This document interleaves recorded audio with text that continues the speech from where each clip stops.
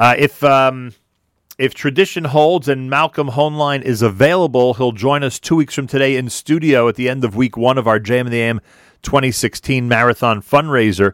That's how we keep going here each and every year, by asking everybody to generously contribute to JM in the AM and WFMU. And again, Malcolm will hopefully be joining us live in studio 2 weeks from today to encourage that and to be part of the fundraising effort. Meanwhile, today and, of course, next week, we are planning on regular sessions of our weekly update. Malcolm Hoenlein is Executive Vice Chairman of the Conference of Presidents of Major American Jewish Organizations, joins us for the weekly update. He's actually back from the Holy Land. Mr. Hoenlein, welcome back to JM in the AM. Yes, thank you. You remember what these shores look like, huh? Very familiar. Yeah, I guess so, after all these years. And I hope the journey was one of great accomplishment. I'm sure it was. I'll start with this. Oh, and I have to congratulate the gentleman from Kenya who won the Tel Aviv Marathon earlier today. That's right, in Israel. Now, you know, we've made it, Malcolm. There are marathons in major Israeli cities, like any other big city around the globe. Now you know that Israel has made it. Well, the president of Kenya was there last week for 3 days in a very important state visit. And, in fact, one of the things that was discussed is the upcoming 40th anniversary of the Entebbe event, and it looks like Netanyahu may well go to Uganda. Wow. For the this 40th summer. Anniversary. This summer. This summer, right, exactly, in July. Or I think you may go in June. And I spoke to people last night in Tel Aviv, or very early this morning, who told me about the mobs in the streets and how, in very positive ways, and how the spirit, despite some of the incidents that have taken place, that the people of Israel are resilient and they're out there plugging away. And it's the same thing that we saw with people going to the Kotel, people going about their daily lives. The absence is the tourists, and we have to really correct that. And I hope that everybody will. It was 74 in Tel Aviv this week. The weather was gorgeous in Israel, and all the time we were there. While it was 4 degrees here, and today again freezing, I see no reason why people, instead of Florida, go to Israel. Oh, so you don't like the weather here, I see. As long as I don't have to shovel them. Heard a little resentment in your voice when you were mentioning the freezing weather here. Well, yes, there's no question, and we have been trying to encourage people to, in fact, do what you just suggested and get to Israel as often as possible and as soon as possible. You mentioned the incidents, more, of course, today. But as you experienced, and we did as well, and everyone seems to be experiencing 99.9% of the time, and this is something that the mayor of Jerusalem emphasized to us and continues to emphasize correctly to people around the world. When it comes to episodes and incidents in major cities, Israel still is far, far down on the list, and we got to keep perspective. I'm going to start with this. I'm sure everyone's curious about your opinion. I don't know if it's easy to give a definitive opinion, but when it has to do with terror, you're one of the experts we turn to. Should Apple unlock the cell phone of a terrorist? What do you think? Look, I understand the sensitivities and the freedom of speech issues and the right of privacy, but when lives are at stake and when they're asking for one phone to be opened, my inclination is that there could be vital information there. We don't know, that there ought to be court orders to do it, so it can't be just done willy-nilly. But I think that the information should be given, because afterwards look back and regret and say, well, had we done it, it's not a fishing expedition. You have every reason to suspect that this guy had connections to terrorism because he was involved in it. So my predilection is yes. And obviously, the argument is, I guess, that it starts some type of precedent, slippery slope. Of course, but I think that's why the court order. That's why building in the protections. Think of all the investigations in the old days. If people didn't have access to the property of a person or for detectives to be able to scan a place, you could say it's privacy. It was a guy's apartment, house, you shouldn't be allowed in. Right. Well, that's why you get a court order, and that's why you have to have some protections for it. Are you shocked that Israel has suddenly become such a major issue, especially in the Republican nomination process for president? Well, you see, till now, the international affairs generally, including Israel, have not really been the subject of much intensive debate or discussion between the candidates. So I think it's natural to do so, and I don't think that, even though it might make certain commentators upset that they talk about Israel, Israel is a key ally, and the relationship with Israel is an important factor, not just to Jews, but to tens of millions of Christians, to people of all walks of life who care about the relationship, and because it is a bellwether for America's involvement in the Middle East. And we see that more and more, and especially during our recent trip in Egypt and elsewhere, and my meetings this past week with people from the region.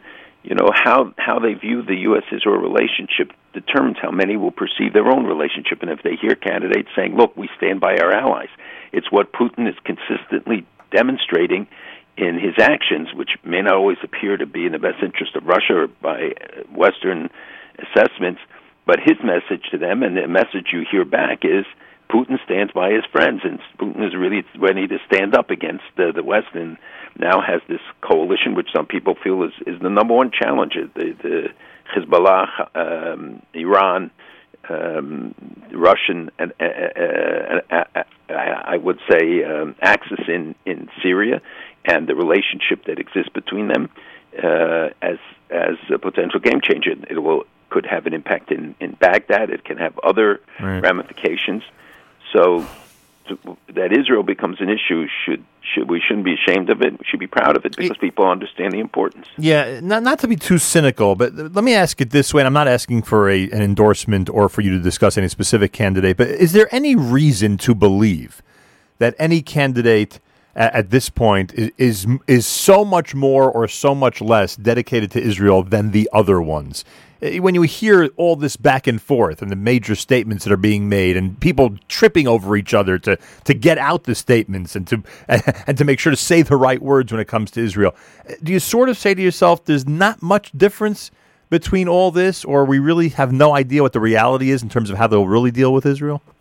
Well, you can look at voting records in some of the cases, and you can look at some of the statements that at least one of the candidates in the total race, the Republican and Democrat, and I think that there are reasons for people to at least look for indications and a willingness to stand up publicly and state what their view is. Refusal to do so is also a statement, or criticism is a statement in an election. But we know also that if all the promises were meaningful, we'd have 47 embassies of the United States in Jerusalem already. Right. We would have many other things. But, you know, I don't believe that a candidate can be anti-Israel and win. Yeah, I understand that. The Jerusalem thing, I mean, and on top of that, when you hear a candidate go, and I'm not singling anybody out here. Maybe I am singling somebody out, but I'm citing a frustration that when you hear a candidate, go through a list of things they would immediately do upon becoming president, and on that list, for instance, is the getting rid of the Iran deal. I don't even know, and I'm sure you do, but I, as a regular person, have no clue what how procedurally one would go ahead and do that, and how easy or difficult it would be to do that. And to hear someone just say it, and as if in one sentence, in one fell swoop, it can be done. It's irritating sometimes. Yes, but it's a smart candidate who will do it, because the latest polls show that 79% of the American people say they have an unfavorable view of Iran, versus I think 14% were favorable, and almost two-thirds, around 60% of Americans disapprove of the Iran nuclear deal, while a third support it. So it is not an unpopular thing to do legally, because, and I said this, and it made a headline in a lot of places when I said that in Israel that the next president may not be bound by it. It was in response to a question, right? Because it was never voted on by the Senate, and it's not a treaty. The next president may not be bound by it, but to undo it will be difficult once you know that the Europeans and others will be so committed to this and have made deals, and because their financial interests. But you should know that the deals are not flowing the way that people thought. The There's a lot of the banks are not involved, and you see how Iran today is involved in all sorts of activities that are going to alienate more and more support and undermine the confidence in this deal, not only because of their activities in the nuclear sphere, but look at the announcement this week that they're paying money to the Palestinian terrorists, right, and that every family of an attacker gets, I think, $7,000, and if their house is destroyed, they get $30,000. Right, and you know that this is we see that the cruise missiles that reports that they got from the Ukraine and they're trying now to buy the Sukhoi jet fighters from Russia, or in fact just buying the ability and wanting to make them themselves, which is not such a great idea for us either. But if you look at this at the totality of their involvement, pushing Hezbollah, helping the Houthis in Yemen against the Saudi coalition, we see the Hamas delegation coming to Tehran this past week and trying to heal the divisions, and because they need money. We see them pouring money into terrorism around the world. No diminution, no holding to account. The missile things still have gone essentially unchallenged. And today will be a very critical day in Iran because you have an election taking place. Now, I was going to ask you, it's funny you say that. I was going to ask, when is that today? Literally today's the election? Literally today. As we speak, people are going to the polls, and in the last few days, Iran, true to its the regime's extremism, though purported to be moderate, you know what they did? They slowed down the web speeds. They interfered with the internet and with TV access because they were afraid of the tendencies of people. This is an election for two things. One is the parliament, which I think is 280 seats, and 88 seats on the Assembly of Experts, which is the body that will have to select it and vote for the next Ayatollah, and therefore very important. And in the process, they eliminated, I think, 7,000 of the candidates who were not deemed conservative enough or radical enough.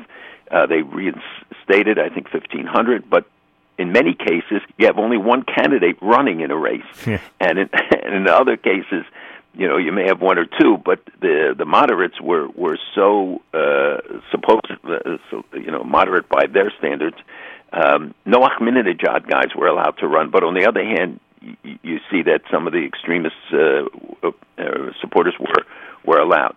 And what I hear is that the turnout in some of the areas, like in northern Tehran, is high, which is a protest vote against the government, whereas in the poorer areas where Ahmadinejad and others used to draw their support, the frustration levels are so high, the economic failure and corruption and other things that they see, people are staying home. So the question will be, and interesting, giving interviews with their names, protesting against the government.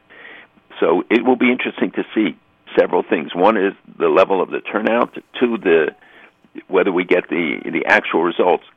The extremists will control the new Majlis no matter what. They've set that up. But the question will be who will control. Will Rouhani, who's seen as a supporter also of Rafsanjani, Khamenei came out and attacked them today, and called on people not to vote in support of these guys. And we see the extremists how they are directing their activities around the world globally. We see some of the stuff that's coming to Hamas. You see the money for the tunnels. You see the support for Hezbollah, and the payments for terrorists. Pardon me? And the payments for terrorists. I mean, and the payments for terrorists, but the global support of terrorism in South America, all these other places are continuing unabated. And you see a country like Saudi Arabia, finally gives up in Lebanon and withdraws the $3 billion that they give to the Lebanese army, which will only strengthen Hezbollah. But they said this is a response to Lebanon not criticizing and condemning the attacks on its diplomatic missions in Iran. So Lebanon had to make a choice at that point, and the Saudis are responding. But it's also more or less an act of frustration, I guess, and giving up. So Iran's hold in the Middle East is not diminishing at all, and the flow of money, which has started, and we've seen some money flowing, but I don't think it's quite as much as people anticipate. Yeah, that's I mean that must be from your perspective very positive. I think you've only predicted overflowing reaction in terms of money into Iran once the deal was. I think I said all along that I don't think that a lot of the deals will come to fruition, and that the banks, which I did report many weeks about the banks still not being willing because of the American sanctions that are in place, and there have been some additional sanctions placed on individuals related to the missile industry, related to Hezbollah. And but again, it doesn't take a lot of money to do what they did in regard to the Palestinian terrorists. Right, that's true. And the missile program, which they've had all along, and this thing with the Ukrainian cruise missiles that they supposedly bought, the Russian-built KH-53s, that have a range of about 1,500 miles. This goes back more than 10 years. I think it's from 2001, 2002. So this is not stuff that they're necessarily doing now. And the UN resolution, some questions about what it removed and what it left, 2231, but clearly the U.S. can stop, U.S., British, France can stop, for instance, the sale of the Sukhoi missiles if they decide to do so, stop the sales of parts for cruise missiles if they decide to do so. It is covered. Yeah, but what about the State Department put out a statement saying that it is a violation of the arms embargo. Yeah, but none of this addresses private business ventures. I mean, that no. So the private, you're right, and there are probably going to be deals. Don't forget, it's a market of 80 million people. Right, that's why I said you've described that to us. That when that market, the consumer items are never the problem. We never oppose medicines and carpets and all those things because that really goes to the people. Yeah, that's true. But 45% of the economy is controlled by Khamenei and the Iran Revolutionary Guard. 45%. Wow. Which means that the deals that are coming in, they're going to make sure how they're directed and who's going to benefit from it. So we shouldn't think that just because money's going into consumer items that doesn't go into the coffers of bad guys. Yeah, I mean, and we've seen this a million times before. PLO, Gaza, you could take Hamas, a million examples of the exact same thing, where money's intended for one purpose, and obviously those in control of the mafia make sure it goes whatever their purposes are. Exactly. America's one and only Jewish Moments in the Morning radio program, heard on listeners-sponsored WFMU East Orange, WMFU Mount Hope, Rockland County at 91.9 on the FM dial, broadcasting live from the Sonia and Robert Gold studios in Jersey City, New Jersey. Around the world on the web, jmnam.org, of course on the NSN app, and I welcome those of you breaking records every week, it seems, on the NSN app at this point, in terms of people tuned in around the world on it, and I appreciate it very, very much. What do you think of this topic last night that came up about, obviously we're concerned about terror coming in from the south and other concerns as well when it comes to the Mexican border, but terror coming in from the north on the Canadian border? What do you think of that whole issue?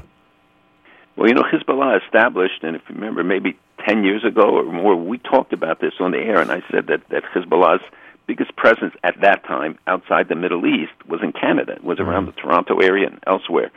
And in those days, we were talking about much, much smaller numbers than we're talking about today. Today, Hezbollah's activities in South America, so the threat is Mexico is the closest one, but they are operating all over South America. 30,000 at least Iranian agents. They've opened, I think, 90 cultural centers, which are bases of operation, et cetera. So the threat from the south is very real, and I think will grow, and will be a big focus in this year, the year ahead. And I said at the speech last year that into the community that this is something you better watch because that's going to be a new base, and we see it coming to fruition. And by the way, for another prediction, watch piracy in the Mediterranean, which we'll come back to. In any event, so Canada had a big presence, and because of the open border policy, which they have changed, and which changed years ago, and Harper's government tried to do a lot. I think this government hopefully will continue that policy of being more restrictive. But there is a danger. It's a long border, and it's very hard to protect it. Wow. Is this starting to become more real to you now? Over the last few months, you've emphasized, whenever I brought up the presidential election, correctly so, you've emphasized, many months away. The process is now, a year and a half, 2 years. And now it's almost March, election November, obviously Super Tuesday right around the corner. Is this now becoming more real as you watch this field whittle down? It's still almost a year. It's 11 months till the next president takes over. It's It's a long 11 months. A lot will happen in that time. I think President Obama is not going to let himself become a lame duck. He has agendas. He has things that he wants to do. I'm much more concerned about what our policy will be towards Iran. I'm much more concerned about how we implement the anti-terrorism policies, and of course the domestic agenda, which I don't deal with. But right. Is there anybody on either stage where you say to yourself they can handle the future with Iran? They can handle. I don't want to get into the political campaign. No, I know, I understand. Individuals. No, but I'm not. There are people there who I think understand and who get the danger and are capable enough to lead us through what's going to be a very difficult period. You'd have to agree, right? I mean, the next few years. Well, it's hard to say where we will be a year from now. I think a lot of changes can take place.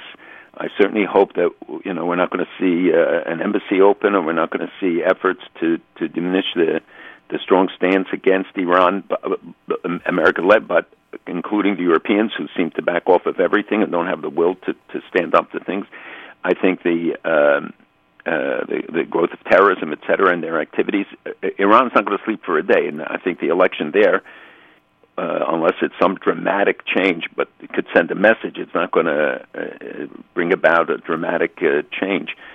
So for me, the real key right now is that we have to keep focus. As important as I think participation in the process, people should back candidates, people should support them, ask questions of them, read about them, but we can't afford for a minute to take our eyes off the real issues, which if you look at all the things that happen in any single week, right?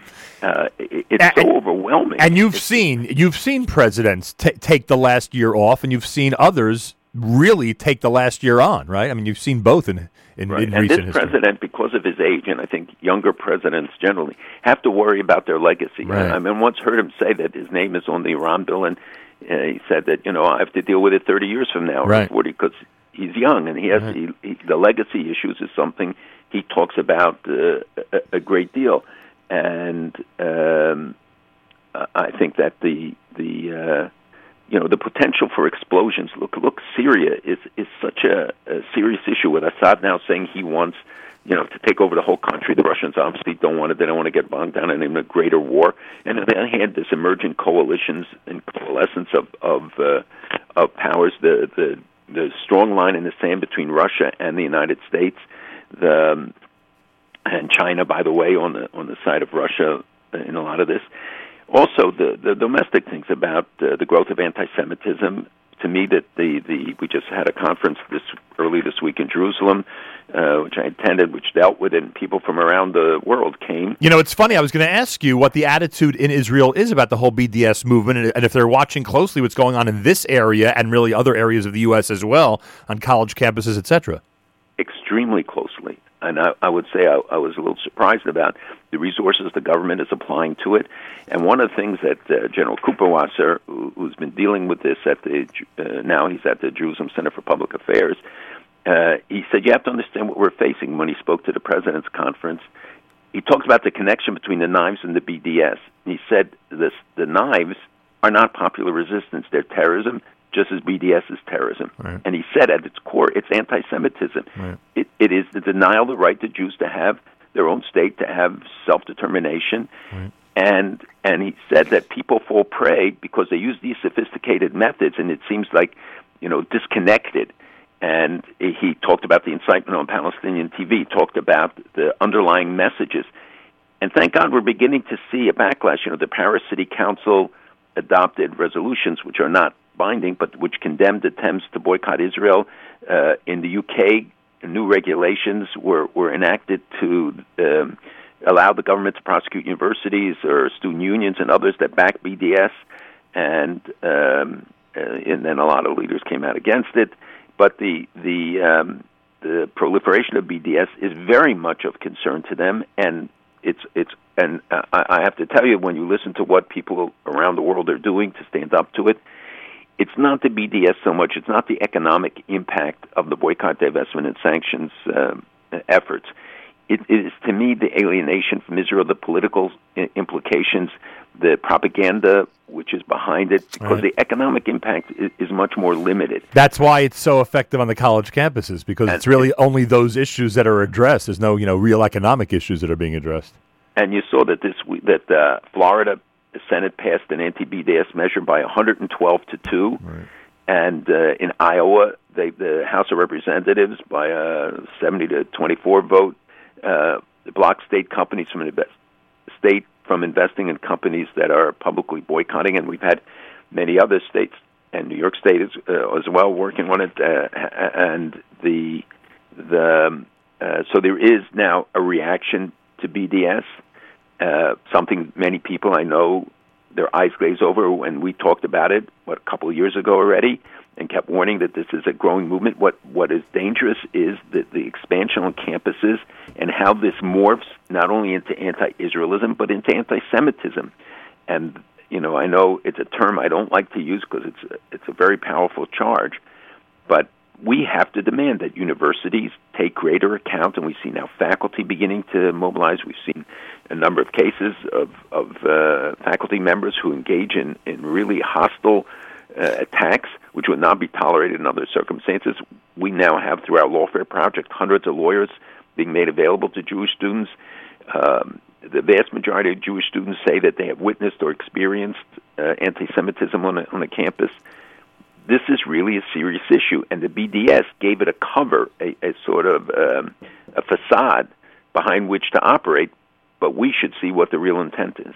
The Mohammed Al-Keik situation with the hunger strike, Israel won or lost now with the agreement to release him?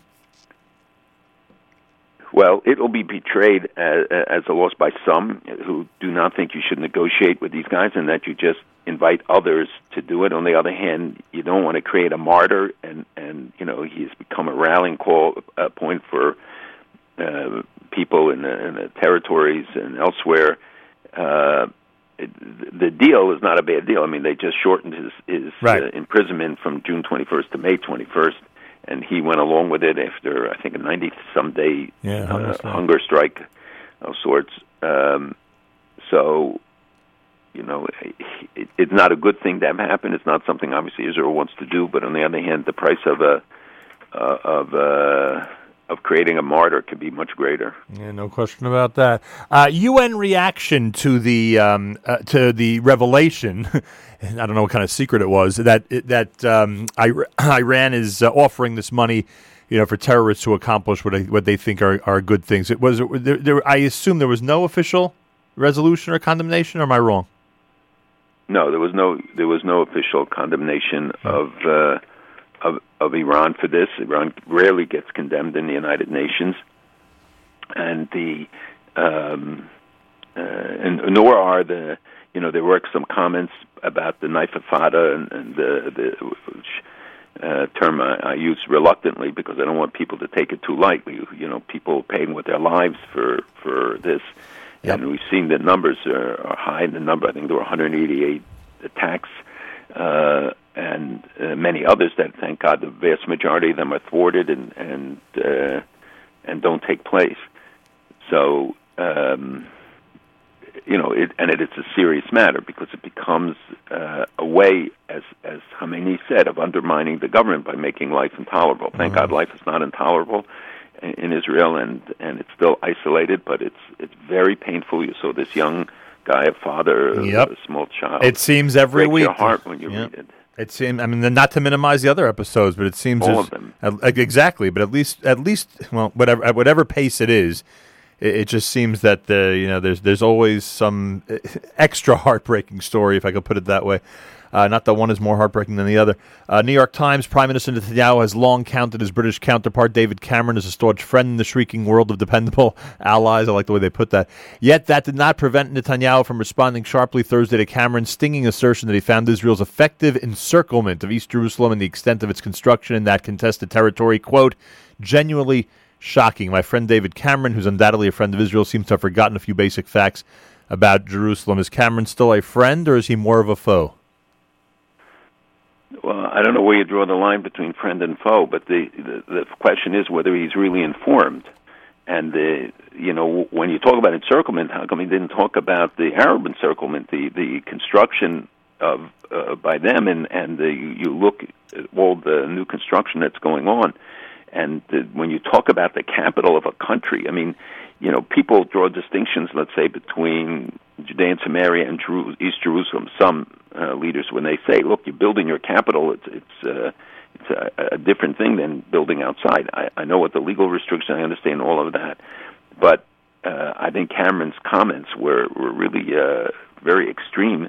And because he was a friend to do that, did he speak to the Prime Minister first? Did he find out what the real nature of it is? He didn't visit there and make a tour around it to find out. So how did he get the information? Who fed him this stuff? And the truth is that a lot of the construction that we read about hardly takes place.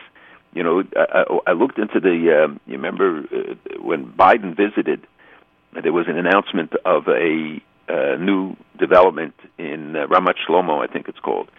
And not one thing has happened since then. Yet we paid such a heavy price at PR, and they insulted the vice president. Not insulted, was a low-level official made an announcement till now, and now the vice president is likely to be visiting again, hopefully without any announcements at the time, that nothing was built. There is obviously construction going on. We see the reports of it, that the legalizing of outposts, but the relative numbers are not that great. And countries have their understanding under international law, their interpretations, whatever. But I think Cameron would have been wiser to talk to Netanyahu, and if so, and if he could not justify what he was doing, then he has a right to say, express his view. Does he have a lot of pressure at home? We always are curious about European countries and the people within those countries if they're influencing their leaders when it comes to Israel. Does he have to play to that crowd? Is that one of the reasons why he may have gone out of his way to condemn the encirclement? Yeah, absolutely, there are forces there, and as you know, some of his opposition are not very friendly to Israel, and although that the polls show that support for BDS, for instance, is very low, but support for the Palestinians is greater than support for Israel in England by a couple percentage points. This story about the member of parliament in Egypt that met with the Israeli ambassador. Hosted him for dinner. Right, hosted him for dinner. One of we sort of spoke about this over the last couple of weeks. It's got to be one of the most interesting relationships to watch at this point in the Middle East, and that's Egypt-Israel, because there's certainly not, as it doesn't seem like they're as radical or as anti-Israel as other countries. Yet you have this, yet you have a group, or you have yet there are still plenty of people, it seems, in the Egyptian government who are wary of Israel and are very. And the Egyptian people, to a large degree, in all the polls. Don't forget they were fed a diet of constant incitement. I cited to you that for the first time they have new textbooks. Right. I think I mentioned last week. Yeah. that acknowledge the peace treaty and say that the state of war ended. This is a dramatic, to me, a really dramatic change in the country that they allow it. But also pretty dramatic, frankly, was that President Sisi met with us when we were there 2 weeks ago for 2.5 hours. But more importantly, or as important, in terms of public perception, is he invited us to a group picture with him, and he put it out. His office put out the picture, and it's on his Facebook page. And the Muslim Brotherhood attacked him as Sisi the Jew, and et cetera. But I think that that's a statement as well. I'm not telling you that this isn't driven by current interests. It is. But there is a sea change, and I think he is trying to send a different message, including about radical Islam, by some of his activities with Al-Aqsa, et cetera. And he is trying to, I think, acclimate people by talking about the level of cooperation between Israel and Egypt. Look, he has to worry about a domestic circumstance that is really economically not viable.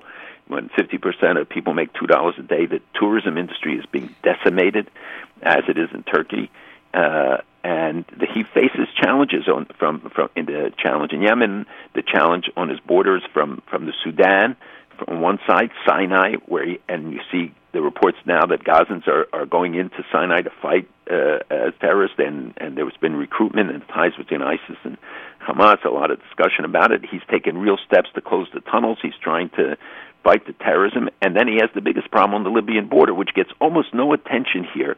But you have now bases in Sirte, which we talked about 4 weeks ago. There are more than 5,000 ISIS troops there, and some of the leading ISIS officers are going there now. And I'm telling you that you will see that they will start doing piracy in the Mediterranean, like you had off the coast of Somalia. They will attack cruise ships, they'll attack other things, and it's 300 miles from Sirte to Crete, which is part of Europe. It's in Greece. You know what's shocking, by the way, and I hate to say it publicly, but it's shocking that Sisi's still alive. It is, and it's not something we should take for granted. Right. And I know a lot of people pray for his health and as I said in the press this week, just think what the Gaza war would have been like had he not been in power. What if Morsi had still been in power? That's right. How many lives would have been lost? How many Israeli soldiers? How much different would the arsenal of Hamas and ISIS be there? And the presence of these of Iran, would it be that much greater? Because he is fighting Iran, he is against it, and by the way, in Libya also they took the center of a city called Sabratha, which is regional capital, and so ISIS moved in there. They took the center. They took over the intelligence or security building. They beheaded 12 guys, just one shot, and then they were driven back out. So Libya today is a boiling cauldron, and it's divided into at least 3 parts, but it's 147 tribes. And nobody wants to take responsibility. We don't talk about it. The United States supposedly is involved in some clandestine operations. I hope so. I hope that will be expanded because Libya will greatly affect Egypt's security, Tunisia's security. This is, again, a cancer that spreads, the instability there, and from there into Africa. All of these things. And when we meet African leaders, I mean, they're apoplectic about the dangers that comes from this. And I'm sure Israel is watching it very closely, as they are everything else 360 and degrees around. And they are building ties in Africa. They are working with every day. And President Sisi said to us, if when Sadat came 40 years ago, no one could have imagined that we would have this level of cooperation and coordination with Israel. That's true. And that 1,000 Egyptian tanks go into the Sinai and Egyptian warplanes fly every day along the border of Israel, and nobody has to worry about a stray bullet. All right. We got to continue next week. Thank you. God willing. God willing is right. There's so much to do. Have a wonderful Shabbos. We'll speak again next week. Malcolm Hoenlein is Executive Vice Chairman of the Conference of Presidents of Major American Jewish Organizations. Unbelievable, I'll tell you.